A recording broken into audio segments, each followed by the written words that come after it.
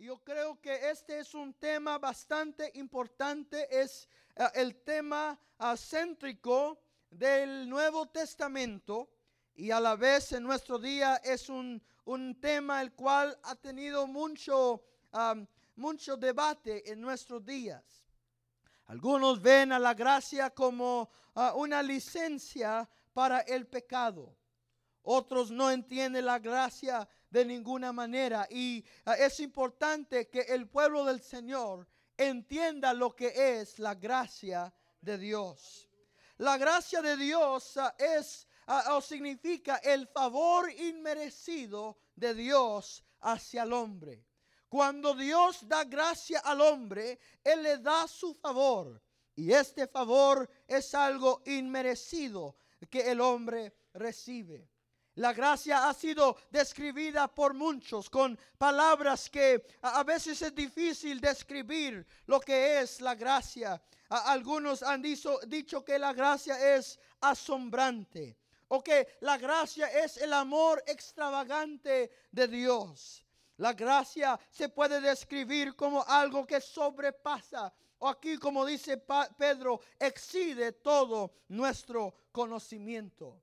Yo quiero decirle esta mañana que la gracia es una doctrina que debemos estudiar, pero también la gracia es una persona que usted y yo podemos conocer en la persona de Cristo Jesús. La gracia es el fundamento sobre el cual estamos parados, y es la dispensación del tiempo en el cual vivimos. La gracia es un poder sobre el cual usted podemos conectarnos y recibir poder y gracia en nuestro corazón. Pero la gracia también es una fuente que nunca se secará.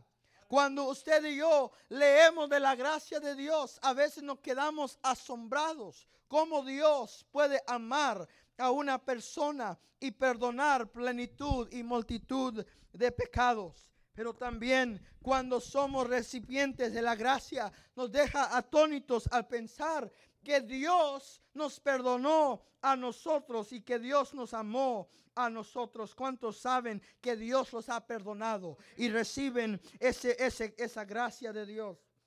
Pero también entendemos que la gracia de Dios no siempre fue accesible al hombre de una manera sobre la cual usted y yo la podemos recibir. Entonces esta mañana yo quiero describir para nosotros cómo es que vino la gracia a nuestra vida, a nuestro corazón. Cómo es que hemos recibido este perdón inagotable de Dios.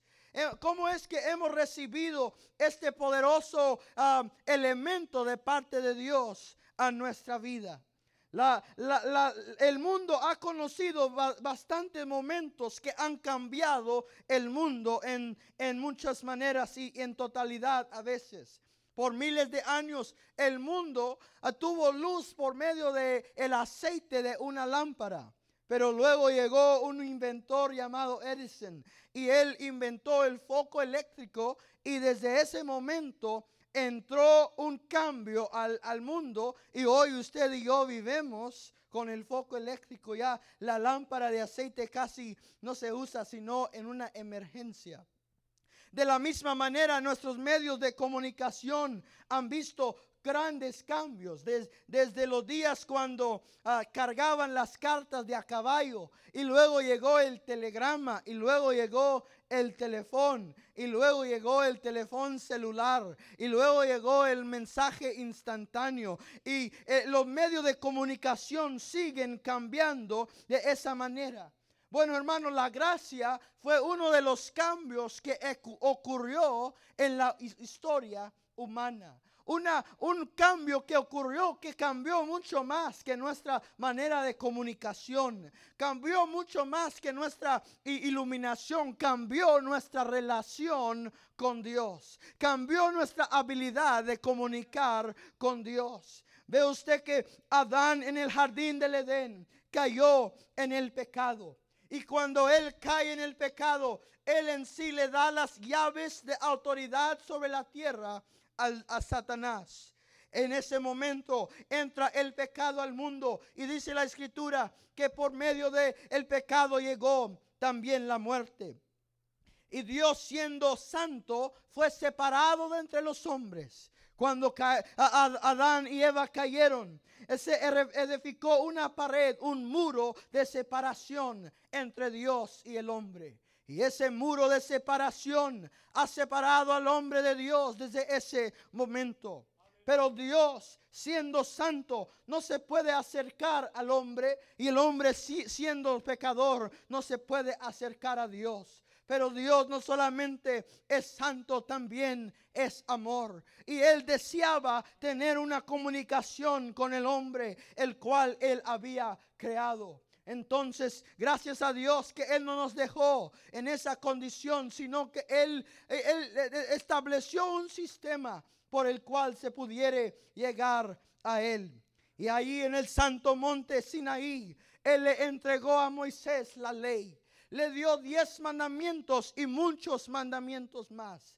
Y a través de estos mandamientos y cumplirlos, el hombre fue capaz de poder tener alguna oportunidad de allegarse a Dios. Ahora el hombre puede allegarse a Dios por medio de la ley, por medio del tabernáculo y los ritos y las fiestas del tabernáculo.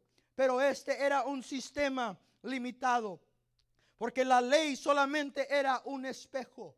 El espejo de la ley fue dado para mostrarle el pecado al hombre, pero no pudo hacer nada para quitarle el pecado al hombre. Cuando usted se ve en el espejo le puede decir cuál es el problema, pero no le puede cambiar el problema. Usted tiene que cambiar el problema. La palabra de Dios, la ley de Dios, es un espejo. Cuando usted se ve en el espejo y dice, no mentirás, pero sabemos que hemos mentido, ese espejo nos enseña nuestro pecado. Cuando vemos en el espejo de la ley que dice, no adulterarás, pero hemos cometido adulterio en nuestro corazón, ya sabemos que hemos fallado a la ley, y el espejo de la ley nos enseña esto. De la misma manera, cuando usted ve al espejo de la ley, usted ve las cosas en su vida, los detalles de su vida que son fallas delante de Dios. Pero el espejo de la ley no podía salvar a ningún hombre, solamente le pudo mostrar su necesidad de Dios. Dice la Escritura que el que ha quebrantado la ley en un punto, ha quebrantado toda la ley. Ese es el estandarte de Dios, tan alto que no lo podíamos alcanzar. La ley no solo fue dado como espejo, pero la ley fue dada como un mapa, un guía hacia Dios. La ley no nos puede salvar, pero la ley fue dada para guiarnos a Dios, para darle al hombre un mapa por el cual poderse allegar a Dios. Y cuando leemos la ley de Moisés, vemos que esa ley nos está indicando que Cristo es el resultado o el sacrificio esperado. La ley también fue dada como una medida, un estandarte por el cual medirnos. Hermano, cuando usted y yo nos comparamos a la ley, no importa qué tan bueno hemos sido, no importa qué tan bueno ha sido nuestras obras, el estandarte de la ley es mucho más alto que nuestra bondad y nuestra habilidad de ser bueno. Entonces, aquella medida de la ley le enseña al hombre que él ha caído muy corto de la gracia y el favor de Dios. Oh, hermano, la ley de Dios fue el sistema que gobernó al mundo desde Moisés a Jesús. Cualquier persona que se quería allegar a Dios tenía que venir por medio de la ley. Tenía que venir por medio de cumplir aquellos detalles de la ley. Pero este era el problema de la ley. La ley, el problema de la ley no es que la ley no era suficiente santa, pero que la ley era tan santa que ningún hombre se podía allegar hacia ella. El problema de la ley es que la ley depende del hombre, depende de la carne. Dice el apóstol Pablo, la ley lo que no pudo hacer porque era débil conforme a la carne. La ley dependía de la habilidad del hombre, de la fuerza del hombre, de la fe del hombre, de la rectitud del hombre. dependía de la bondad del hombre. Pero eso no era suficiente y nos dejó sin salvación. Pero dice la Escritura que llegó un cambio a este sistema. Llegó un cambio radical a este sistema. Porque dice el libro de Gálatas que en el tiempo cumplido Jesús nació de una mujer. Nació bajo la ley. Y nació para redimir a los que estaban bajo de la ley. Y Él vino y Él cambió el sistema totalmente. Por eso dice Juan, la ley vino por medio de Moisés, pero la gracia vino por medio de Cristo Jesús.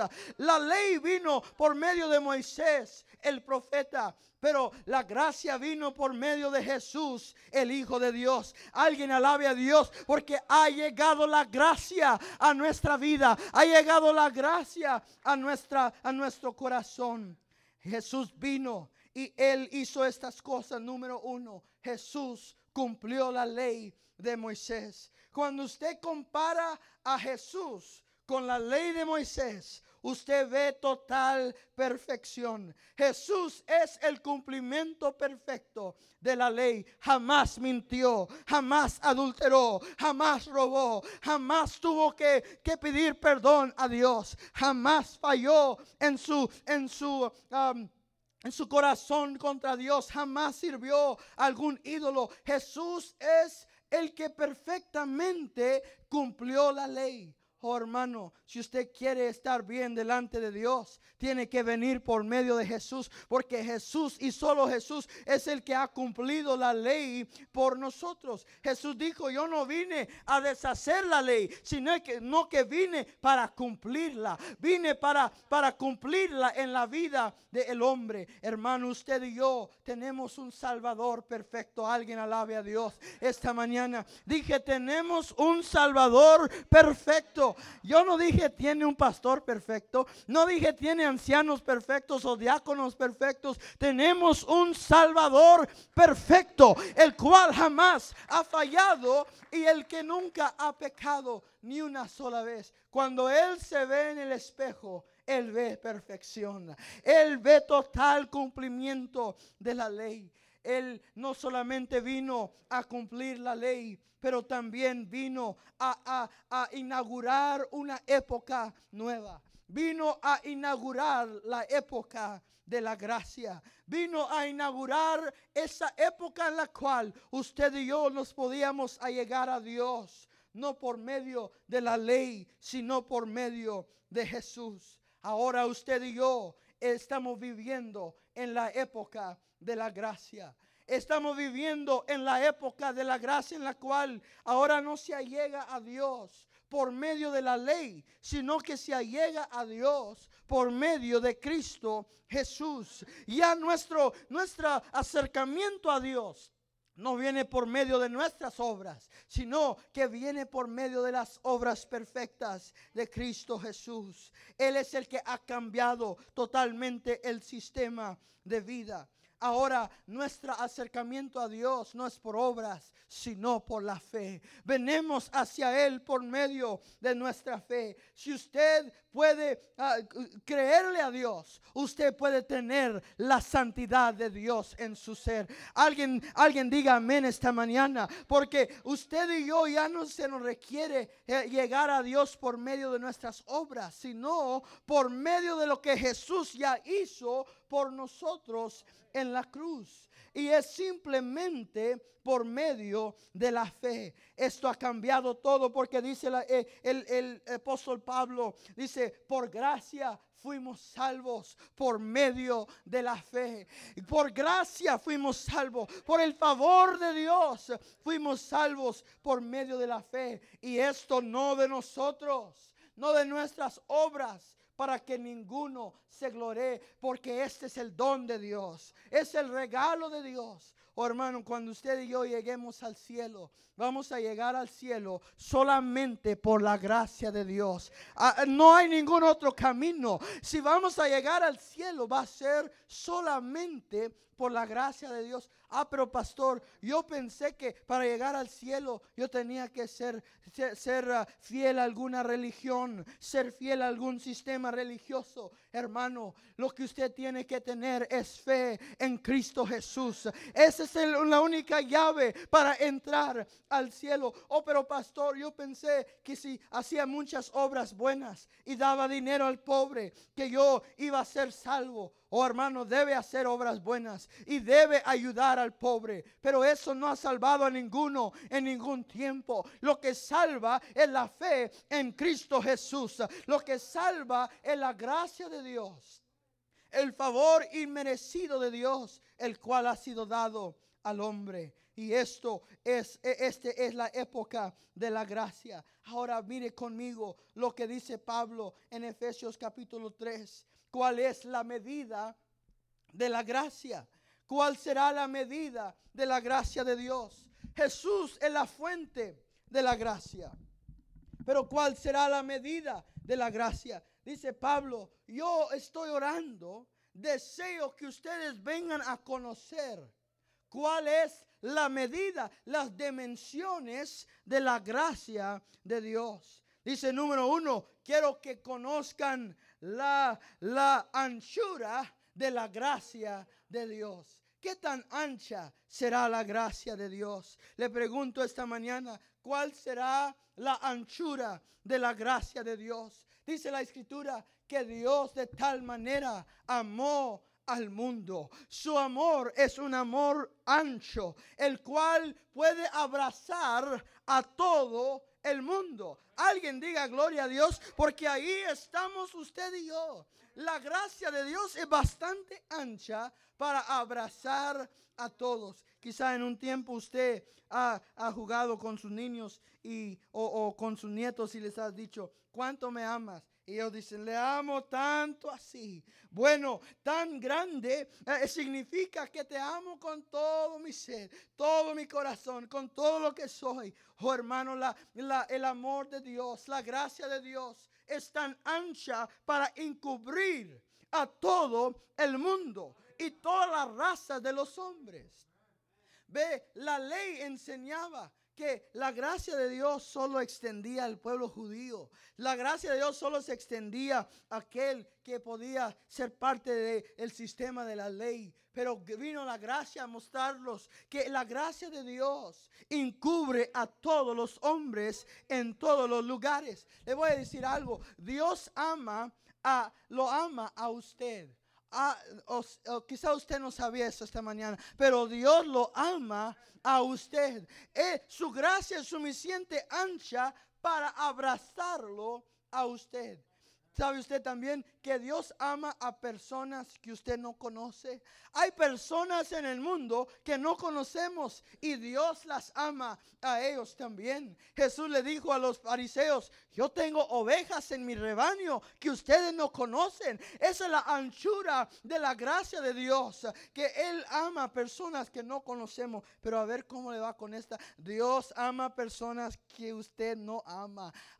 Pero pastor, hay personas que no me caen muy bien, yo sé que no, pero Dios las ama a ellas también, como sea. Él ama a personas que usted no ama. Él ama a personas que usted no quiere ver, pero Él sí las quiere ver. Él sí las ama porque su compasión, su gracia es tan grande. Hermano, creo que no hemos venido a entender cuál es la anchura del amor de Dios. Eso significa que no hay persona en el mundo que no pueda recibir la gracia de Dios. Por eso este mensaje del evangelio es tan poderoso, porque donde quiera que lo prediquemos hay poder para la salvación en Cristo Jesús, porque es grande y ancho es su gracia. Pero luego dice el apóstol Pablo, y no solamente conocer la anchura pero la longitud,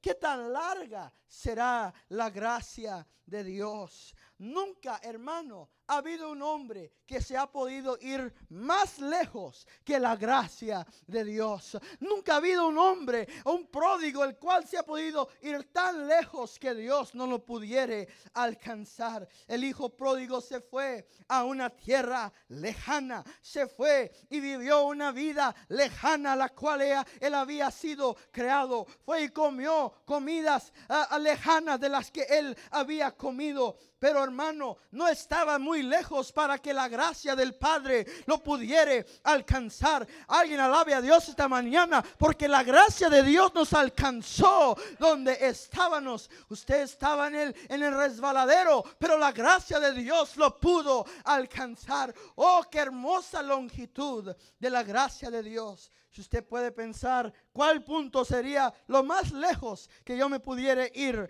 de Dios? Él está aún más lejos aún para rescatar y para perdonar. Oh, hermano, quizá usted tiene un pródigo en su familia y usted piensa, ay, mi hijo, ya te has ido muy lejos, ya te has apartado muy lejos. No, hermano, la gracia es más larga que el lugar más lejos que aquel pródigo pueda ir. Y luego dice Pablo, ¿cuál es la altura del amor de Dios? La altura de la gracia de Dios. Oh, hermano, ¿qué tan alta será la gracia de Dios? La gracia de Dios llega del corazón del hombre hasta el corazón de Dios. Es una gracia suficientemente alta. Dice el salmista que la bondad de Dios se extiende por todos los cielos. Y su fidelidad alcanza aún las estrellas. Y su justicia es como un gran monte. Esa gracia es suficiente alta para poderte llevar al mismo corazón de Dios. Por eso hoy dice la palabra del Señor, entrar confiadamente al trono de la gracia. Oh, hermano, imagínese usted un edificio de muchos pisos. Y acá en el piso primero está la entrada. Y en el piso alto, el piso más alto, está el que tiene la respuesta para su problema. Está el que tiene la respuesta para su necesidad. Y en este edificio hay dos elevadores. Uno es el elevador de la ley, pero no es elevador, es una escalera. Y este edificio es de por lo menos 100 pisos. Entonces, si usted se va por la puerta de la ley, esa escalera usted va a tener que subir y subir y subir y subir y descansar y subir un poco. Y luego se va a acordar, se me olvidó algo, y va a tener que bajar un ratito a ir a recibirlo. Pero cuando usted llega a esta otra puerta, la puerta de la gracia, todo lo que usted tiene que decir es: yo creo en Cristo Jesús. Y usted se sube al elevador y el elevador lo lleva hasta arriba. Y cuando abre aquel elevador, usted está parado en el trono de la gracia. Está parado en la misma puerta del trono de Dios. Y puede entrar confiadamente a ese trono de gracia, a donde haya ayuda en su momento de necesidad. Oh, hermano, le amonesto hoy: entre por la puerta de la gracia, porque esta puerta es ancha y es larga, y también es alta la gracia. Pero luego dice Pablo, ¿cuál será la profundidad del amor de Dios? ¿O cuál será la profundidad de la gracia de Dios? Imagínese usted el momento más bajo de su vida. El momento cuando usted pensó: hasta aquí llegué, este es el momento más bajo, ya lo último de mi vida. Oh, hermano, cuando usted llegó a lo más bajo de su vida, Dios era más profundo aún que el momento más bajo de su vida. Su gracia pudo llegar aún mucho más profundo que el problema que usted está confrontando. Más profundo que su momento más bajo, más profundo que su infierno más fuerte, más profundo que su castigo, más profundo aún que su desgracia, más profundo aún que su pecado, más profundo aún es la gracia de Dios. Oh, hermano, usted y yo caímos en un pozo de 100 pies de profundo, pero Jesús con su gracia llegó con 400 pies de mecate, mucho más que lo necesario. Nos llegó a rescatar y a sacar, porque su gracia es tan ancha que nadie es dejada afuera, tan alta que nos lleva al corazón de Dios, tan profunda que nadie puede caer de ella, y tan grande es su gracia que Él ahora nos invita a entrar por medio de ella a Cristo Jesús. Pero mire ahora el que ha recibido la gracia. ¿Quién es este que ha recibido la gracia? Dice Pablo, por gracia fuimos salvos. Fuimos nosotros salvos por medio de la gracia de Dios. Oh, hermano, cuando usted se ve en el espejo de la ley, usted ve y yo veo estas tres cosas. Primero vemos uno que no merece gracia. No merecemos la gracia. No hemos hecho nada aún para poder merecer la gracia de Dios. Ni todos nuestros títulos, ni todos nuestros logros pueden llevarnos a poder merecer la gracia de Dios. Pero esto no es por mérito, este es por medio de la fe. El mérito es el de Cristo. Usted y yo tenemos mérito por medio de Cristo Jesús. También vemos que esta gracia fue dada no solamente a los que no la merecían, pero a los que no la podían lograr, no podían comprarla. Usted y yo no teníamos los medios para comprar la gracia de Dios. Piense usted, ¿cuánto costará la gracia de Dios? ¿Cuál será el precio de la salvación si se llevó el Hijo de Dios para salvar al mundo? ¿Cuál será el precio de poder comprar la gracia? Oh, hermano, jamás podremos comprar la gracia de Dios. No la merecemos y no la podemos comprar.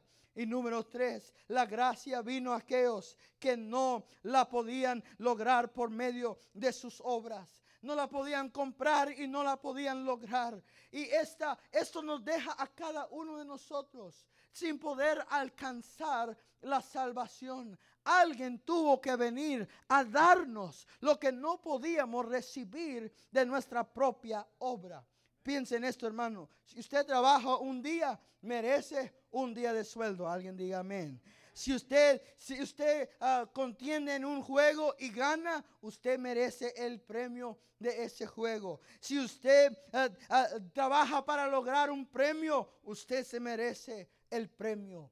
Pero cuando hablamos de la salvación, tenemos que entender que ninguno de nosotros pudo trabajar suficiente para pagar el precio de la salvación. Ninguno de nosotros pudo ganar el juego para poder ganar el premio de la salvación. Ninguno de nosotros pudo lograr algún éxito para recibir el premio de la salvación. Lo que hemos recibido, lo hemos recibido no porque lo ganamos, sino porque fue dado gratismente a nuestra vida por medio de la fe en Cristo Jesús.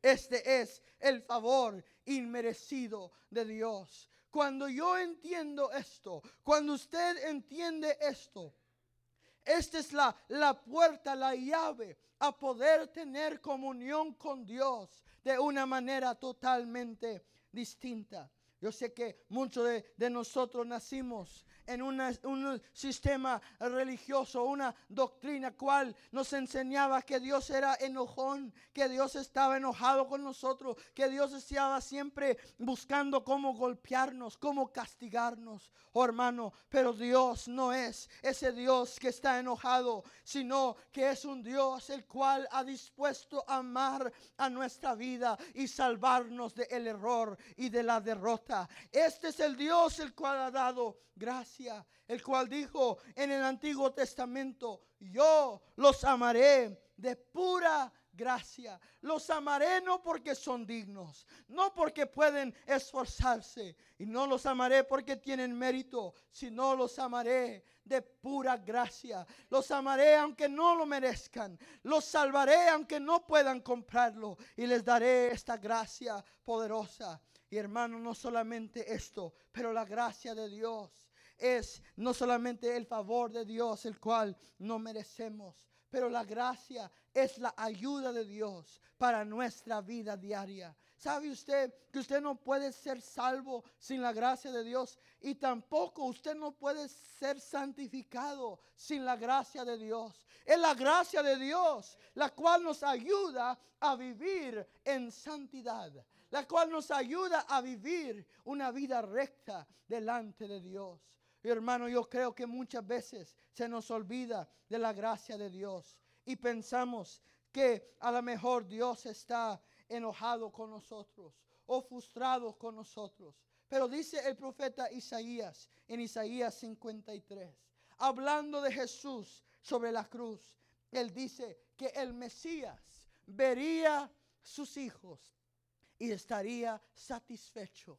Oh, hermano, qué expresión tan hermosa. Dijo, él vería a sus hijos. Vería a aquellos que vendrían por medio de su muerte en la cruz. Y él estaría satisfecho con ellos. ¿Sabe usted que cuando Dios lo ve a usted y cuando Dios me ve a mí, estamos en la gracia de Dios? Estamos con nuestra fe en Cristo. Cuando Dios nos ve, Él nos ve y Él está satisfecho con nosotros. Ahí Él está satisfecho con esto, que el precio que Él pagó fue bueno, que Él no escatima o no piensa, nunca hubiera ido a la cruz para salvar a estos pobres. No, Él está satisfecho que el precio que Él pagó fue algo bueno para rescatarnos a nosotros, que Él nos amó tanto que Él dio su vida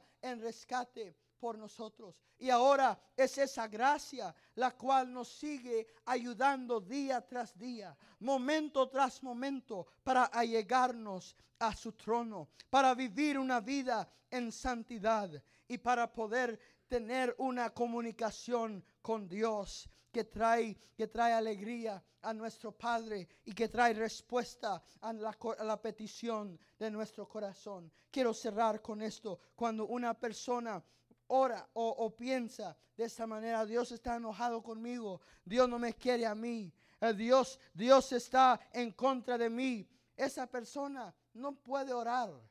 Le falta la fe, porque piensa, pues, ¿para qué voy a orar si Dios no me quiere? Si Dios está enojado conmigo, si Dios está en contra de mí. Pero cuando usted entiende la gracia de Dios, cuando usted entiende que Dios lo ama a usted, y que cuál haya sido el fracaso, si usted está dispuesto a disponer su corazón y decir, perdóname, que Dios está listo para recibirlo. En ese momento usted comienza a pensar diferente. Si Dios me pudo amar en el pecado, ¿cómo no me va a amar? ¿Y cómo no me va a dar la contestación a mi petición ahora que estoy viviendo en Él? Ahora que soy su hijo. Ahora que tengo parte en su gracia. Ahora que he recibido el perdón de mis pecados y el espíritu de adopción, cambia totalmente la manera que usted y yo nos relacionamos con Dios.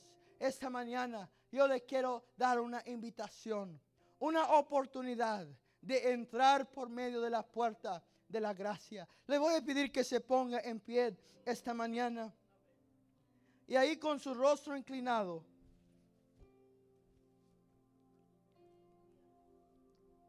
vamos a orar. Y yo le quiero dar una oportunidad esta mañana. Si usted no conoce a Jesús como su Salvador, si usted no ha recibido la gracia de Dios en su vida, y usted dice, pastor, yo no conozco a Dios como usted dice que se puede conocer. Yo no he recibido el perdón de mis pecados. No he conocido las dimensiones del amor de Dios para mi vida. Hoy te quiero dar la oportunidad de darle tu vida a Cristo. De darle tu corazón a Jesús. Y esta mañana, si usted dice, pastor, yo quiero ser salvo, yo quiero conocer la gracia de Dios, esta va a ser tu oportunidad de entrar por medio de esa puerta y conocer el amor de Dios en tu vida y en tu sed. Amigo, si no entras por medio de Jesús, no hay otra entrada. No hay otro rescate para el alma del hombre. Solamente en Cristo. Solamente por la gracia de Dios. Y hoy si usted dice, pastor, yo quiero darle mi vida a Jesús, yo voy a orar y luego le voy a dar una oportunidad para que usted venga. Padre, yo te pido en este momento que si hay alguno que no te conoce como su Salvador, que no ha conocido la anchura y la longitud y la profundidad y la altura de tu gracia, que hoy por medio de la fe pueda tomar mano de aquella promesa y recibir perdón para sus pecados. Te pido, Señor, que pueda venir a tocar ese corazón, traer convicción del pecado y del juicio venidero. Y que hoy haya un rendimiento de ese corazón a los pies de nuestro Señor Jesucristo.